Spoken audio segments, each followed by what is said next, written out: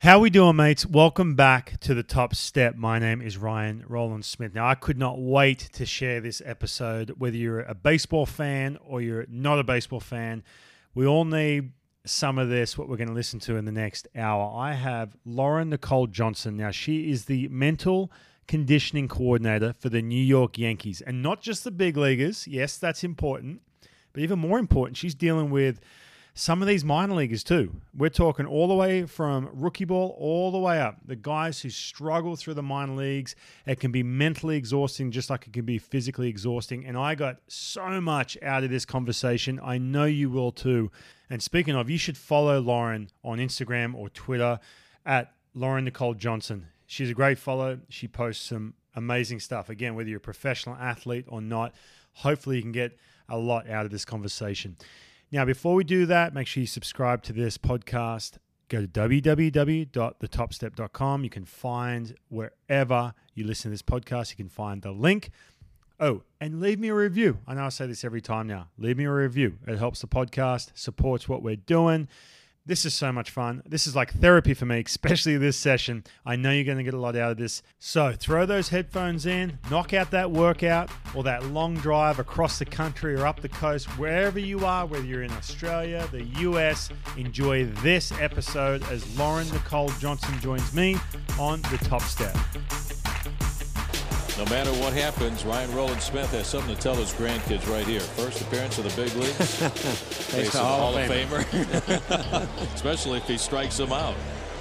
Here comes the 1-2 pitch to Junior now. The breaking ball. He struck him out. Yeah, that will be a story for the rest of his life as he strikes out Ken Griffey Jr. and the inning is over. But what an inning it was.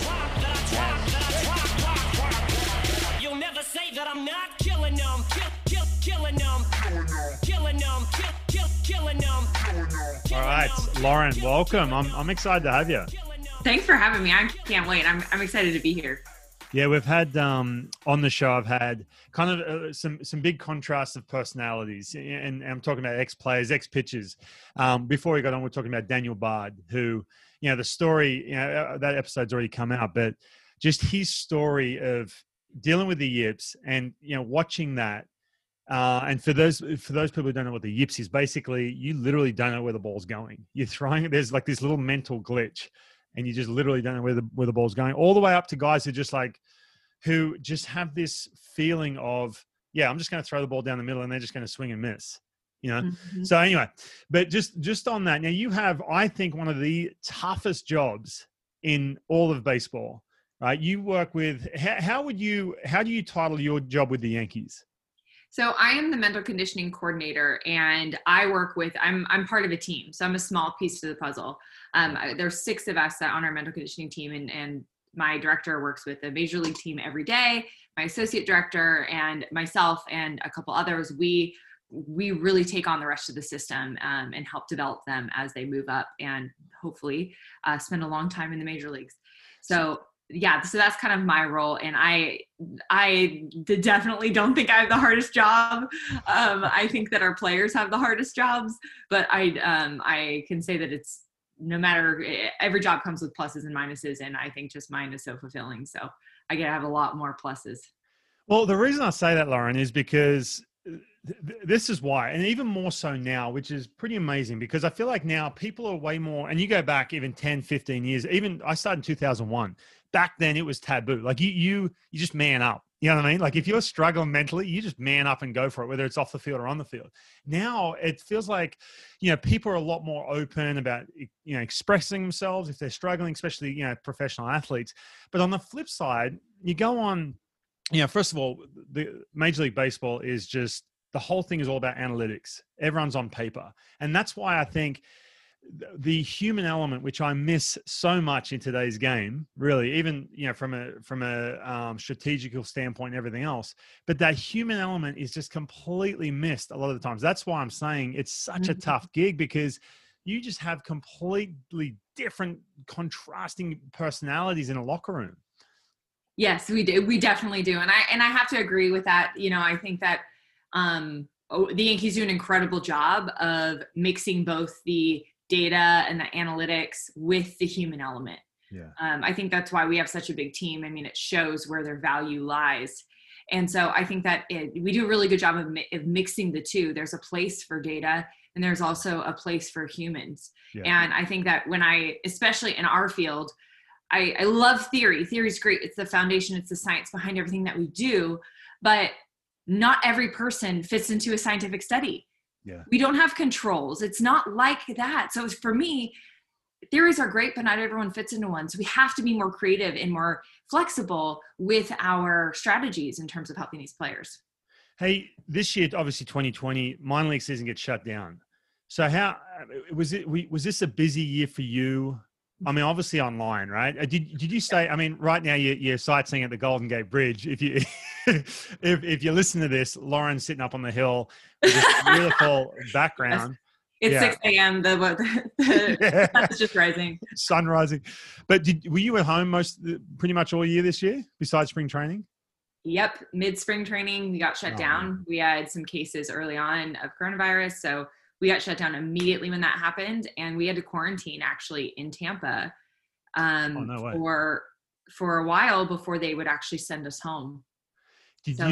So you were on the Zoom? Were you on Zooms with players throughout the season? It's all I've done. It's oh my God, tons of Zoom calls. And I mean, it's all Zoom. I'm on Zoom every single day, but thank God for Zoom.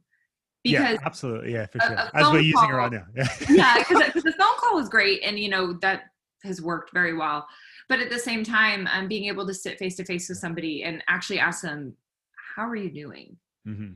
And getting that response and being able to see that response, I think has been really powerful. Did you feel like this year, I mean, you've got, hundreds of players basically who their whole way of life is just completely shut down. Spring training. I'm talking about the minor leagues, which a lot of people don't talk about. The fact that you've got all these guys that, they played high school and they played college and boom, they get into professional baseball. And here they are like, just stay at home, hang with them. A lot of them obviously, lose their job or get released, whatever. But did you find yourself dealing with the off the field mental skills aspect of this? Oh yeah, absolutely. I think when it first got shut down, everyone's worlds were rocked. Yeah. And so I think when that first happens, the first thing is, an appropriate response is some empathy and, hey, how are you doing? Checking in, how's the adjustment going home? How are you doing with the uncertainty? How are you doing? And we're really taking some inventory on how they're doing, mentally, whether that's mental health wise or just in general. And then there was a turning point where we have to accept our reality. Right. And the reality is the situation we were put in is like playing a game of golf with 30 miles per hour wind and pouring down rain. Yeah. It sucks, but everyone is in the same position. Right. And the person that's going to come out on top is the person that can handle your circumstances and that doesn't use your circumstances as an excuse and that can still improve despite them. And so that I think is where our focus then had turned is, all right, look, this sucks. We all realize that. What are we going to do about it? How are we going to adapt to our circumstances and respond to our circumstances instead of using that as an excuse? Yeah, you in college you had 5 concussions, right? Playing soccer. Yeah. Right. I've done my research, and you talked about the victim mentality back then, talking about how you can look at this and I can't play soccer anymore. Basically, your coach said, "Look, if you want to remember your name, right, when you're in your 40s, you have to stop playing." Mm-hmm. I find that a lot too, and I think part of this is when you look around. The one comforting thing for me, because here I am. I mean, I broadcast with the Mariners and I've got no games. I'm not making any money. I get paid per appearance. So I'm sitting there going, what do I do? But it's so easy to slip into that victim mentality, I'm getting screwed. But the one little comforting thing, I guess, is that everyone's kind of in the same boat. But then it got to a point, I feel like, and I'm sure this is the same with minor league players, it got to a point where, they got to get their job back. This just opened up. Now I'm the only one who's kind of screwed here because I can't, I'm the victim here all of a sudden. So talk to me about that. So first of all, from a player's standpoint, that's kind of the trend you took with them, as if to say, look, make the most of this time. I mean, as cliche as that sounds and as simple as that sounds, but how do you pass that message on to kids who are like a 22-year-old who's sitting at home, he can't play, he's wondering if he's going to be there next year? Well, I think that I say this all the time to our players, that the big details are the obvious ones, but the small details are the important ones. Mm-hmm. The obvious ones are easy to take care of because there's an immediate reward or consequence.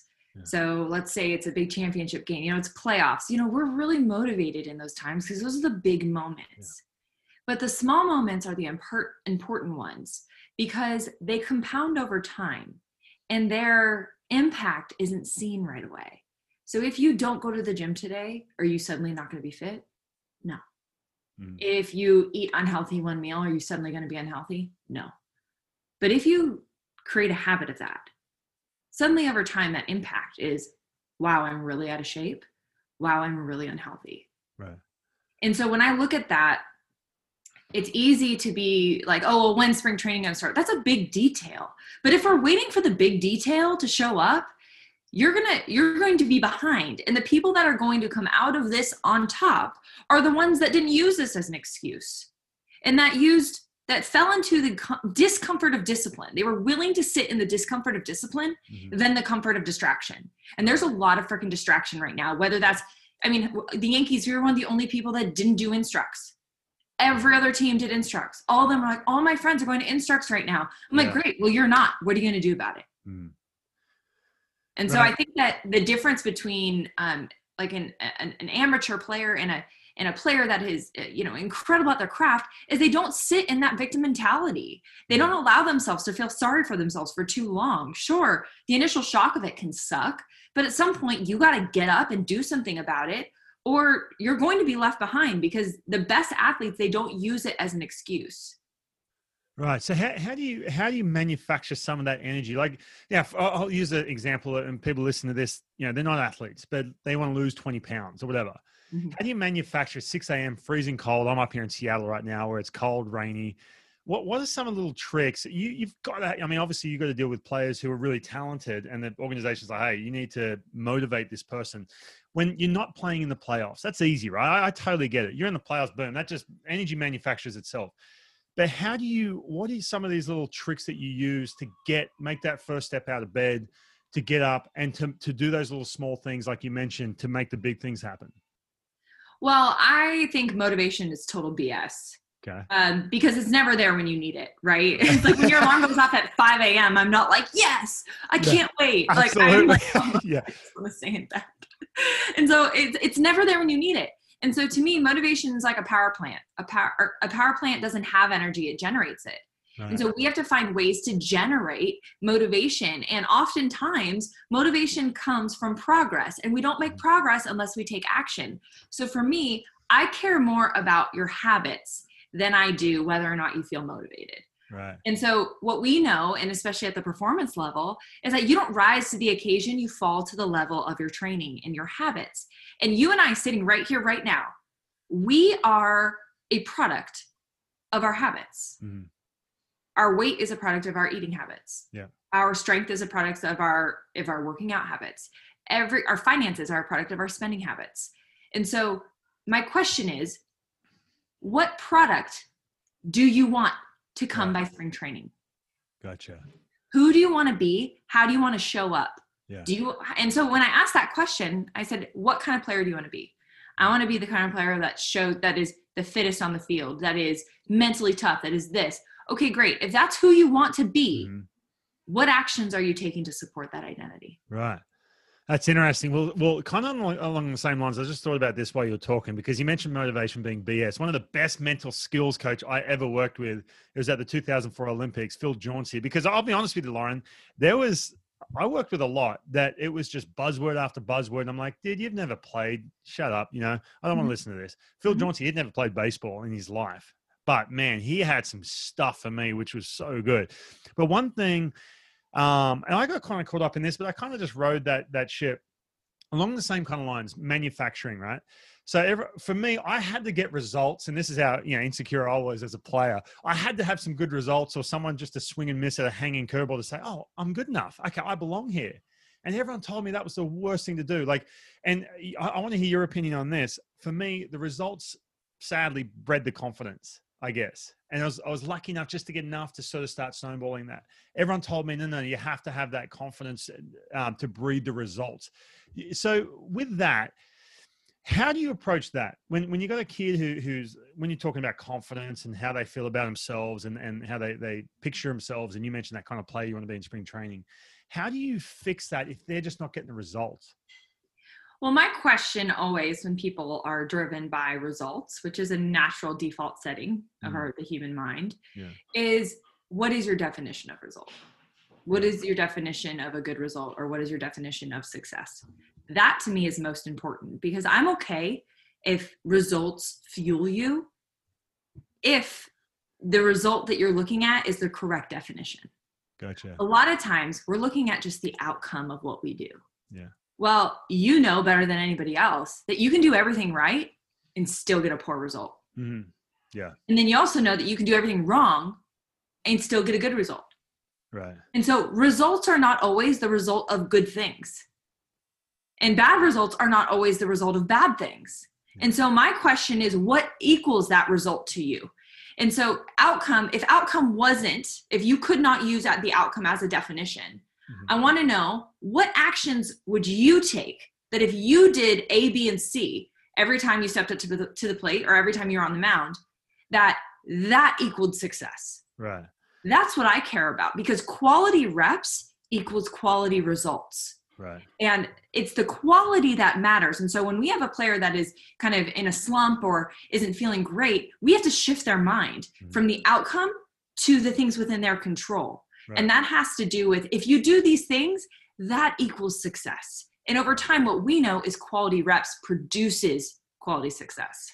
I think too, with that, and from a player's standpoint as well, I think trusting what you're doing. See, there was a lot of times too, and I'm again, as we're talking, I'm just thinking back to the times, it's been a while since I pitched like competitively, but trusting, especially in an off season, when you're on your own, you're isolated, especially 2020, trusting that what I'm doing is productive, or this is going to help me get to be that player I want to be in spring training. That trust factor. Speaking of that, I want to ask you this. Now, you've been at this is this your 5th year or your 4th year? 4th year. 4th year with the Yankees. And obviously 2020 is a lot different to those other years. But going back, how do you, because I think the big thing, and this is coming from, from being on the other side of, the people you work with, is the trust factor. Mm-hmm. How do you gain a player's trust or a client's trust so they can actually listen to you and take that in and trust what the information they're getting? 2 things. You have to walk the walk. I mean, you can't just talk this stuff. Right. You have to do it. You have to be the example of it. I mean, it's like meeting with a dietitian who's insanely overweight and unhealthy. It's like, you look at them, you're like, why am I taking advice from you? Yeah. So if I'm not practicing the things that I preach, why would anybody trust me? Yeah. I wouldn't trust me. And so number 1, I think that's the most important. But number 2 is it's showing up, being accountable, and being consistent. And for me, my relationship is number 1. If I don't have a relationship with these players, nobody's going to tell me anything. Same with me. If I don't have a relationship with you, I'm not going to dive into things that matter to me or that are personal to me. So I start there. And the best advice I was ever given when I first started with the Yankees was, let baseball come to you. Mm-hmm. Don't try and go and fix everybody. Like, let them come to you. Right. And so I was just constantly around. And I would just have conversations, like, get to know them. Like, tell me about your family. Tell me about your spouse or your significant other, or, how did you get here? Where did you grow up? And so when you start to learn about somebody and you invest in somebody, a lot of times suddenly they feel like, oh, that person cares about me. Yeah. And I feel I can trust that person because they have my best interest in mind. And so that's one of the best things. One of the coolest things was that my first year, it was, hey, Lauren, we don't care if you meet with one player, just develop relationships. That was my only goal. And within 3 weeks, I already had players saying, hey, can I meet with you?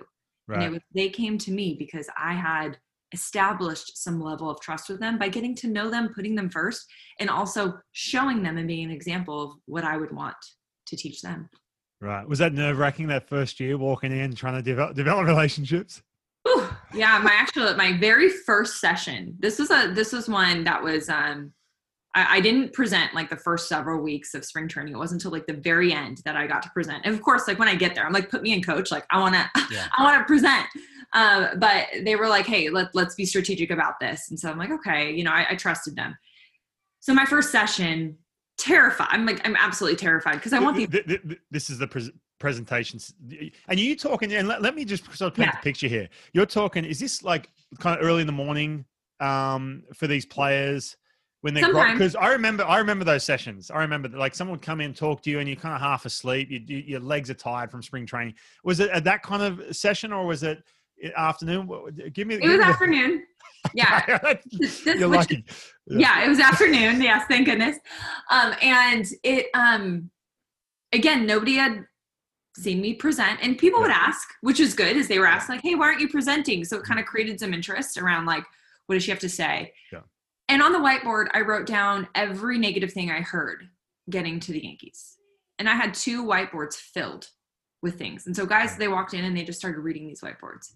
And it was like, oh, well, you've never played baseball. What makes you think that you're going to be able to coach at this level? So what were some of the things on the whiteboard? That was one of them. Another one was, okay, but you're a girl. Why would any man listen to you? Yeah.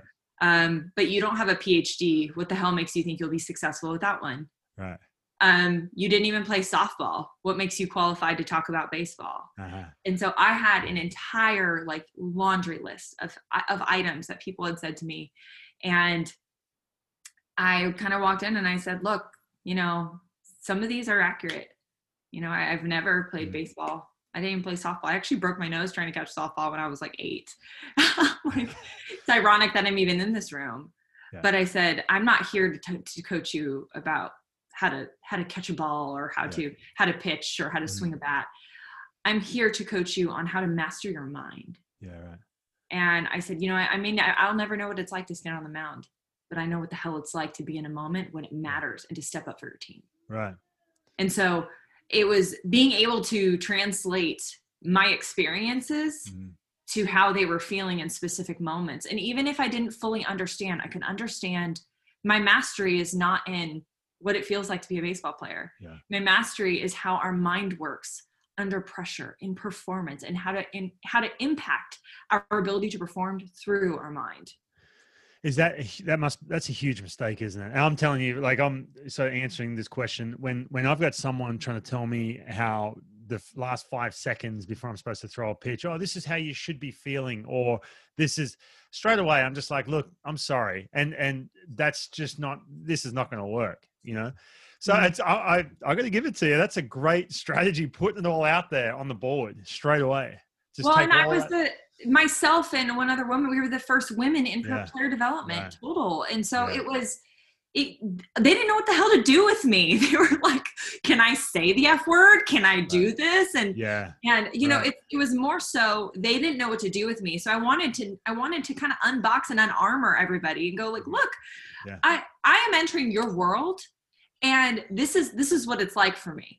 And I don't expect different treatment. You can throw F-bombs as much as you'd like. You can be yourself, and also know that I'm not coming in here to tell you what to do. I'm here to support you. Yeah, right. And I'm here to help improve you in any way that we see fit. But I can't do that alone. I have to do that as you. It's like a partnership. It's you're explaining and you're telling me as the master of your craft, and I am coming in as the master of mine. And what we're doing is we're creating a plan that works best for you.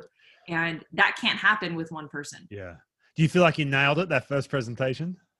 Felt pretty good about it. Of course, there's always things that I could go back and change. But I felt good about at least the direction I went with to begin. Right. I feel like too, and you know, listening to doing my research on you, you're at a Starbucks, basically driving through the drive-through, and someone basically said, you know, performance psychology, what are you going to do with that degree? I feel like and I want to dive into this just for a second, but I feel like, and correct me if I'm wrong here, are you one of these people are you fueled by naysayers, or feel like you're fueled by proving people wrong? To some degree, yeah, absolutely. Yeah. Actually, when people tell me I can't do something, my immediate response is, who says? Right. Like, how can you, who has never done what I do, I can do, tell me what I can't do. Like, how is that? How does that even make sense? That like you're doing something totally different and you're telling me I can't do it. Yeah. So yeah, I have never understood that when people say you can or cannot do something. I don't think it's anyone else's decision. And so yeah, I'd say I definitely is something that I'm fueled by it. It actually helps. And so I'm sure you heard the Starbucks story, but I'm thankful for the guy that told me. Well, do you want you tell it actually? Because people are probably sitting there going, what's the Starbucks story? Yeah. So I worked at Starbucks and I was sitting at the time I had 2 job offers straight out of my master's degree fall through. And so I used all of my network connections and there was just nothing available. They weren't hiring people straight out of grad school at the time. So I realized I needed to make money somehow. So I got a job at Starbucks and I'm working the drive-through this one day. And this guy drives through and kind of spark up a conversation as his coffee is being made. And he said, are you going to school? And I was like, yeah, I am. I just finished. And he goes, great. What did you get your degree in? I said, performance psychology. And he just starts laughing at me. And that was me, by the way. No, I'm joking. I'm just kidding. No, I was like something on my face, like what's happening? But I was so confused that I finally had to ask him. I was like, what's so funny? And he just goes, you got one of those degrees you'll never use. And I was so upset. And it wasn't until later that I realized why. Mm-hmm. I was not upset because he was rude, even though he was, but I was upset because he was right. Right. That here I am wanting to go in and give advice to people on how to keep going when times are tough, how to push through adversity, how to become the best versions of themselves. And I wasn't taking my own advice. Right. And so how the hell am I going to be a good mental coach if I can't even do the things that I would tell somebody else to do? And so that was the exact day that I Googled how to start your own consulting company, and I created my own consulting company. And a year later, I got the opportunity with the Yankees. Now, Lauren, that's you, right? And that's obviously your personality, but let's do a little sliding doors moment. Basically, what would you tell, how old were you at the time? 23, 22? No, actually, I think I was 25 or 26. Okay, 25, 26. Lauren's standing in that Starbucks window, the drive-through. What drink did he order, by the way? I can't remember. I think I said that. I'm trying to see how vivid this was. But what do you tell the version, and there's a lot of young girls out there, or young people, the version of Lauren that walks away from that and says, oh yeah, he's right, I'm going to try and do something else, or I don't believe in this, or this is what I'm doing is a complete bullshit, or this degree is not going to, how do you coach that version, that girl who does that? The complete opposite to what you did, basically, which is 70% of people, that's what they do. Right. I think that it starts with the story that you tell yourself. Because the one thing that, and bear with me on this one, but the world doesn't come with meaning. Okay, that's the beauty that humans bring to this world. Okay, so that guy's saying, oh, you got a degree that you'll never use. Mm-hmm. That doesn't mean anything until I attach meaning to it. Right. All he said were those words, and those words I created meaning from. Somebody, walking by and not waving to you, we could interpret as, oh, that person hates me or they're mad at me. Or we could also interpret the thought that, oh, they were looking beyond me and they didn't actually see me wave to them. And so I think that the meaning is so important, and it's our responsibility. And I think that when we put responsibility on other people, that's the moment we start using blame, the moment we start playing victim, and all those moments. And here's the thing. When you play the victim card, you're playing from a place of fear. Mm. When you are in an attack mode, I guess you could say, or you're playing the opposite of victim, you're now playing from a place of power.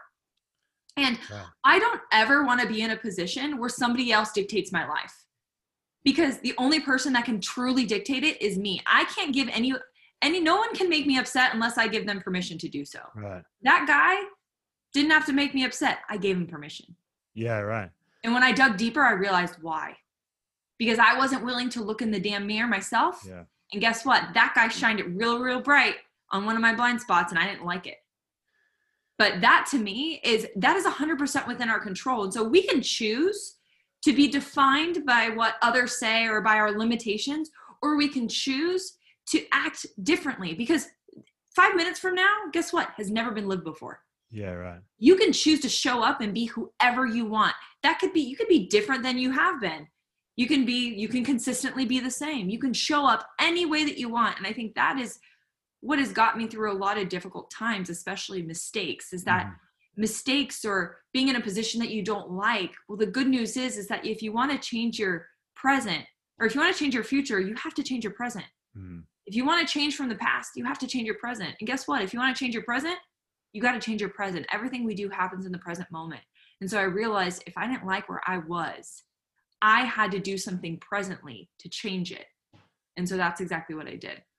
Does that come from the way you were brought up, or is that something that you learned those years before becoming a performance psychologist? Like, because you basically, I mean, not everyone has the ability to obviously give that response or treat it that way. I'm the worst, man. Like, if someone doesn't wave at me or tells me something and I'm like, and yeah, you just hit a nerve with me. I'm like, yeah, because there's something, the truth hurts, really. The truth does hurt and it crushes you. But is that something that you've had your whole life, or is that just flat out from what you were coming off a degree from? Honestly, I've had a little bit of that my whole life. And I credit that to my mom, who's just incredible. She was the example of this. My parents got divorced when I was 10. Yeah. And my mom had to go back to work after not working for 10 years. Yeah. And my dad stopped paying child support. And so she was supporting 2 kids, working on her own. And she just showed, and she never spoke poorly of my dad. She always just took this, she chose differently than most would choose. And I think that was always inspiring to me. And then I think where a lot of this turned for me was when I was 15, my best friend committed suicide. Oh, wow. And I fell into that deep hole of, I was suicidal myself. I went as far as writing letters to people. I mean, I was going to commit suicide. Oh, wow. And I think it was that experience of having to fight to live, having to fight to get through the pain, and having to make the choice to wake up every day when it was painful and to move and to take action, knowing that it wasn't necessarily going to solve it that day, but knowing that if I were to show up every day and I did the work, I saw a clinical psychologist, I did the work and I was consistent, that the experts are telling me that I will recover and I will be better as a result of it. And so I trusted the process and I stuck with the process. And trust me, I had a lot of downfalls in the middle of this process, but I just kept showing up and I kept showing up. And I'm not kidding you, probably about 2 years, took about 2 years till I felt like myself again. And I always go back and I remember I can do really difficult things. That things that are difficult, that's fine. Like, difficult sucks. Difficult is hard.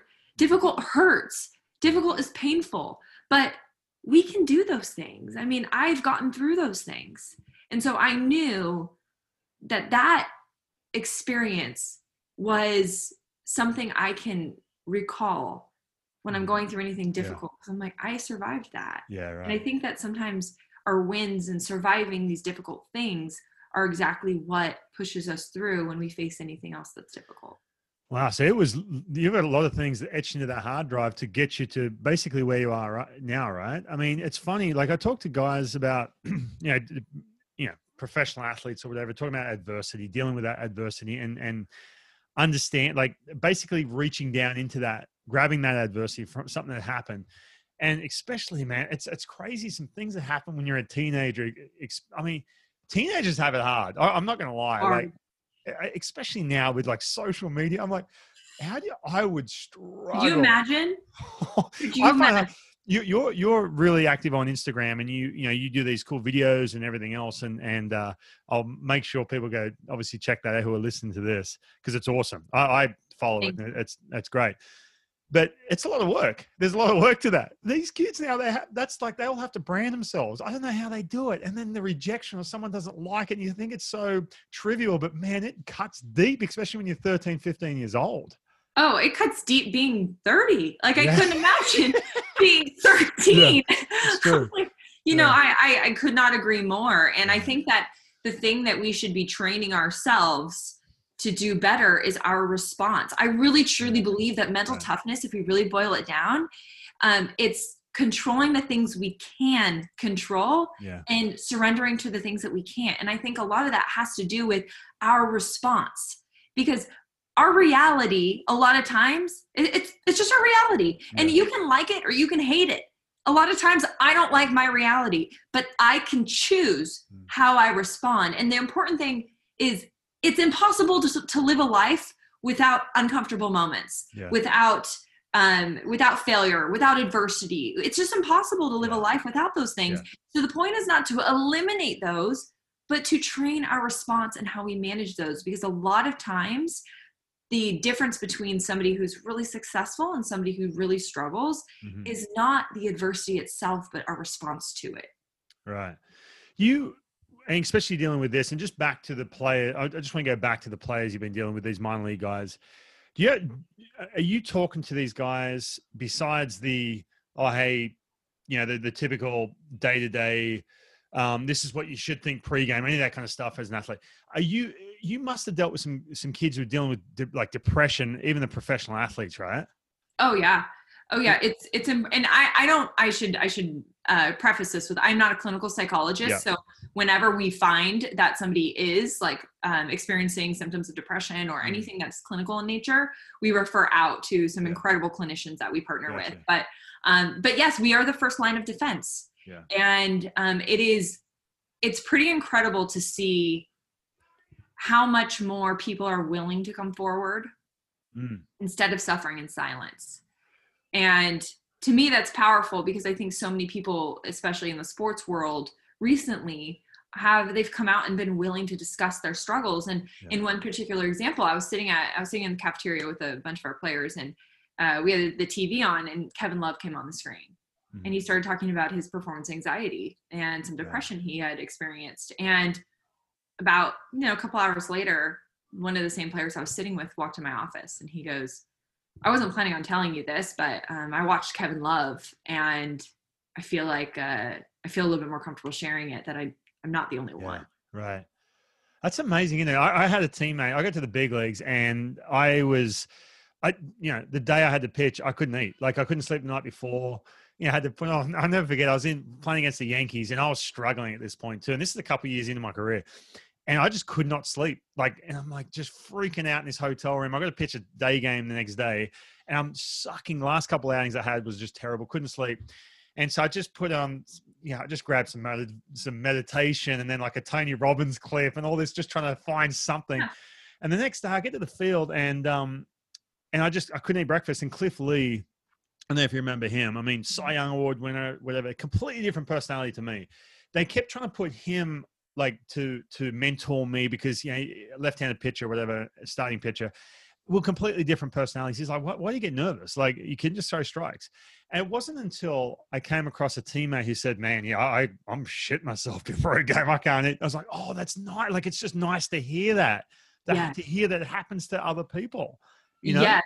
It is, and that I think is so important, which I think is finally happening, is all of this discomfort that people are feeling, we're normalizing it. And the point is not that it's not bad, but I think the important thing is that instead of it deemed as bad, is that we just need to learn to manage it. And the better that we manage it, the better that it becomes. And so I had a player come to me the other day, and he goes, Lauren, how do I eliminate distractions? And I was like, you're asking the wrong question. It's not how do I eliminate distractions, but how do I bounce back when I become distracted? Because you're not going to entirely eliminate them. And so I think that's what we need to look at, is nervousness is not a bad thing. There's so much good that comes from being nervous, but it's that old adage that they say is like, hey, we don't want to get rid of the butterflies. We would just want to get them to flying formation. Right. Yeah. It's something that, don't get nervous. But then once I just started embracing that, just feeling sick, embracing I can't eat, I'm not going to have energy, whatever, who cares, Just on that, when you talk about some of these players, do you ever see some, especially obviously 2019 was different, 2020 where you're around players more, can you sense or see something that the player's not going to approach you, but working with him that, man, he needs some friggin' help, because number one, for his own sake, not saying that he's going to get to the point where he's going to do something, bad to himself, physically harm himself. But even from an organization standpoint where they're like, hey man, this kid's he's a stud. He's completely, limiting himself mentally. But can you see patterns? And then, I know you want them to come to you, but do you ever see something and just try and, stoke the fire a little bit to get them talking? Oh yeah. Part of our role is not only to support, when they come to us, but also to challenge. Yeah. And I think we'd be doing our players a disservice if we just sat back and waited for them to come to us sometimes. Right. And now, granted, I always make sure that the player knows it's 100% their decision. So if I come to you and I challenge you and I go, hey, like, talk to me about that. Like, how'd you feel out there? And you don't want anything to do with it, you have that right. And I'm not going to be upset with you for it. So I think that knowing that, and typically, especially if you have a good relationship with it, of course I'm going to challenge them. And I ask them, like, are you cool if I challenge you sometimes? Because sometimes, even myself, we all have blind spots. And so there are people that can see things that sometimes we can't. And I've never had a player say no to that or be upset with me because I challenge them. So I think you have to know the player first. But heck yeah, that happens all the time. I mean, 90 or not 90, but probably about 50% of our job is observing, and it's being able to watch. And I watch baseball totally different because yes, results are great, but I'm not paying attention to the results. I'm paying attention to the patterns. I'm paying attention to our body language, because guess what? No one can read your mind, but we can read your body language. And so I can tell a lot from our players through their body language, especially at some of the younger, some of our throughout our minor leagues. And so I'm doing a lot of pattern recognition, especially the better the player, the easier that pattern recognition becomes. Because if you're not aware of that, like for instance, we have a pitcher who works really fast. And when he slows down, he becomes awful. And so it's typical in sports psychology to be like, hey, let's slow down, let's be in control. But if you didn't know that player, you could be giving him totally wrong advice. And so I think that's the piece that's really important to know. I wanted to ask you that, actually, and I'm glad you brought that up. So is that something, do you teach body language to these guys, or say, hey, look, like, one thing, I guess it helps for me too, especially, from broadcast. I get super nervous broadcasting. I'm like, who the hell's going to listen to me? It's just that insecurity, that imposter syndrome I have. That's like, no one's going to listen to me about hitting, But all of a sudden, if I change my posture a little bit, raise my voice, do you guys coach that or teach that at all? Oh yeah. Because your presence matters. Because you don't have to feel confident to look confident. Right. You don't have to feel ready to be ready.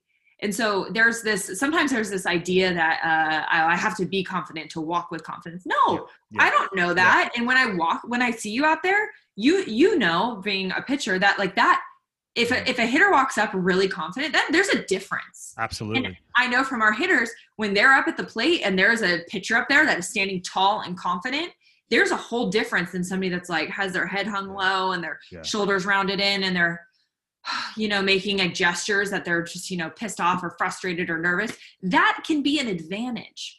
And also what we know is body language changes our biology. Right. So when we stand a certain way, when we hold ourselves in a certain way, our biology shifts and it changes to create a biology of confidence. So even if you're not feeling it, hold yourself with confidence, because if you do that for 2 minutes, that we actually create a different biology, different hormones are released, and it actually helps us perform. It's so funny about that. I had one of the best mental skills sessions I had was with a teammate of mine, Mike Sweeney, who played 15 years in 5-time All-Star. And he kept talking to me. He's like, hey, stick your chest out a little bit, this and that. Like, he's talking about body language. And I'm like, okay. I'm 1 foot in, 1 foot out. Because it's way easier said than done. You just mentioned all that stuff for 2 minutes. It's friggin' hard when you're struggling. But then he took me into the video room and he showed me, and usually in the video room, you have the pitch and it cuts to the very next pitch. That saves time. You don't see the 12 to 15 seconds in between. And he's like, I want you to watch this. I'm like, I hate watching myself to begin with.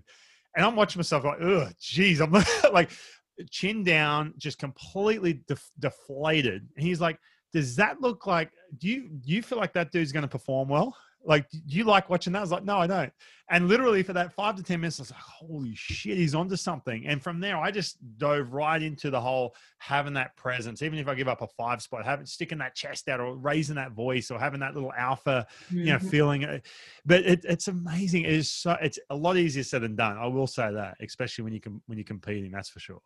Right. But you're right. And we do the same thing. I'll like run up to our video guys and be like, don't cut that one. Can you keep the whole thing? Because I want to show him what he looks like. I could not agree more. And it's a great tool that it's, if you can, videoing yourself is one of the best things to do, because while you think you're doing the right thing, then they're like, oh crap, I look like that. Ooh, that didn't look good. And I didn't like that presence. And so I think that, body language can be such an important thing, because while our thoughts can have an effect on our body can also have effect on our thoughts. And so it's not just a one way. It can act in many different ways, and we can act independently from how we feel. And so that's, I think, a gift that allows us to still hold ourselves high, even if we're not feeling that. Now, before we got on, we talked a little bit, and I wanted to save some of this. I had Daniel Bard on the show, and I got a ton of really good feedback from players and from people who never picked up a baseball in their life, and what he went through. Now, Daniel Bard, if you don't know, if you haven't listened, basically he was the dude with the Red Sox. I mean, he was when Papelbon was about to leave, he was going to be the closer, and everyone loved him, and he was whatever. And then he all of a sudden got the yips, which basically he can't throw a ball straight. Now, I want to kind of put you on the spot here, because this is kind of your realm. You mentioned before we got on, you've dealt with one player who had the yips, right? Talk us through now. If you could have a kid comes in to your office, says, "Hey man, I don't know where the friggin' ball's going, or I can't pick off to first base." What's the number one thing you start with? I know, and you mentioned it too. I know I'm putting the pressure on here. You mentioned it. There's no clear-cut way of doing it, but what's your number one way of dealing with that client player to really start off this, trying to get him back to where he wants to be? Well, I think the foundation of all mental skills is awareness. And so I would like to get a general idea of where, if they know what's happening and what their take is on their situation. Mm-hmm. So, hey, what are you thinking when this happens? What is that situation like for you? How is your body feeling? I want to see, like, how is their awareness surrounding it? And if we can identify any patterns, because it's often patterns of behaviors can tell us a lot about a situation. And so I always start there, because it gives me a really, really good idea of their baseline. Mm-hmm. And then we can work off of that. And like I kind of said to you prior, is that I believe that the yips is kind of like a misplaced focus. And a lot of times it's in fear. It's like fear-based of, oh my God, I'm afraid of messing up, or I'm focusing so much on the end result that I'm not focusing on what I should be doing right now. Right. And again, that's a very simple version of what people are experiencing. It's a lot more complicated than that, but that's probably where I would begin. Right. And you mentioned too earlier, and when you have someone who's dealing with depression or some sort of trauma they dealt with as a teenager. So one thing Daniel Bard mentioned, that he had to there wasn't a Band-Aid fix. He had to, and it took him 7 years, but he said it would have been a lot faster if I just slowed down and dove into some of this stuff that I dealt with years ago. What kind of, like, where's the line there for you? You mentioned, like, having a clinical psychiatrist, whatever, I don't know what it's called, clinical whatever. Clinical psychologist. Psychologist, thank you. What's the line for you though, where as far as you can go if you do want to unravel something that they might be dealing with that's causing this little glitch that's going on with the yips, for example? Well, definitely anything that gets into the clinical realm. So any like past trauma or, anything, family related. I mean, we can talk about family stuff, but the second it becomes like a clinical issue, that's when I need to pass it over, or that's when we just become good partners. Like, the cool thing is we can work in partnership with somebody. And if we know that there is something like a past trauma or a past or a struggle in your personal life or anything like that, that can have a really big impact. Because if we're not dealing with that, it can be expressed in other ways. And so it's, it's kind of like when you're pissed off at somebody but it's not resolved and you walk into a room with a bunch of people, it's like you can feel the tension. Yeah. That energy still resides if we're not expressing it and getting it out and working through it in some capacity. And so a lot of times when it comes to trauma, if we just shove it down, it can come out in various ways. And sometimes it can come out in even mistakes in sports. Right. And so it's an interesting thing, but that's why I think the yips is one of those situations where there's no clear path. It's not clear cut and defined. Every person's a little bit different. And in this case was no different. Okay. I'm going to let you go here in a second. I know you got to get out of here. I want to ask you, and this is an even tougher question. All right. Because people ask me all the time. People ask me all the time. getting to the big leagues is really hard. Staying there is tough. Everyone says that, whatever. People ask me, how come, and I've seen it a bunch, absolute stud in AA, AAA. Why did he not get to the big leagues? Sometimes I ask that myself. I'm like, he's a good dude. But for you, what's the separator? When you see kids, and you're now 4 years into this, so you've kind of seen the cycle. A kid gets drafted, and then he makes it to the big leagues, and some kids don't. That's just the reality, right? Most of the kids don't. What's the separator? The guys who get there, stay there, have success, to the guys who just don't. Because talent, look, there's so much talent in AA. They're all talented, but what do you think the separator is? It's a really good question, because there's, I think, a few things, but I think one thing that stands out to me is their ability to stick with it for the long term. Right. I think sometimes it gets so uncomfortable, or they're just like, I see the writing on the wall. It's like, and they give up before, the magic happens, or before they get an opportunity. And I think that there's something to say for people that have been in the minor league system for like 5, 6, 7, 8 years, and then they make it and they have an incredible career. So I'd say that's one thing, but I also think the other thing is being able to manage difficult. It's managing, I should say both sides, managing difficult and managing success. I talk about a lot bouncing back from success, because we always talk about this bounce back from adversity, bounce back from failure, but success can be equally detrimental, because we think, I got it, I'm good, I don't need to work any harder. So I think that those two things can become big factors in getting in the way of our ability to perform well. Right. And like I said, one of them being your ability to manage pressure. Everybody at the AAA level, pretty much, like, you can make it. You're good enough for the most part, right? Yeah. You're good enough to play in the big leagues. But a big differentiator is, can you do that in the big leagues? Yeah, right. AAA is one thing, and don't get me wrong, it's hard. It's getting there is an accomplishment in itself, but it's different at the next level. Can you handle adversity? Can you handle that under pressure? Can you perform when it matters most? And I think that has to do with the mental side. Have you had guys that you worked with year 1, year 2, you've seen go on to the big leagues, and they've said, hey, thank you so much? You had much of that? Well, it's starting to. Yeah. So it's getting to that point now where all of the guys I've worked with are like they're on the cusp where they got their shot this year, and got to watch that, which was pretty awesome. So it's I think for any person that works in baseball as a staff member, there's nothing more fulfilling than watching these people, these men, live out their dream. Yeah.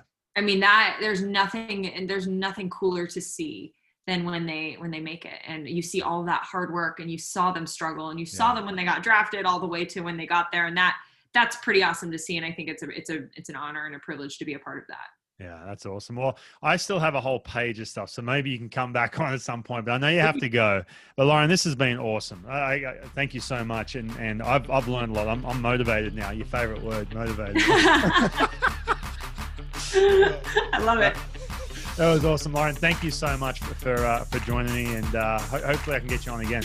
Oh, I'd love to. Thanks again for having me. No worries. How are we doing, team? Hope you enjoyed that episode with Lauren Nicole Johnson. Man, that was awesome. You got to follow her on Instagram or Twitter at Lauren Nicole Johnson. She's a great follow. A lot of good posts, a lot of wisdom, a lot of good stuff. Remember, too, while you're at it, go ahead, subscribe to this podcast, www.thetopstep.com. Leave me a review. Go follow me on Instagram at @18. We will see you next week with another great episode. Have a good one, guys. We'll see you soon.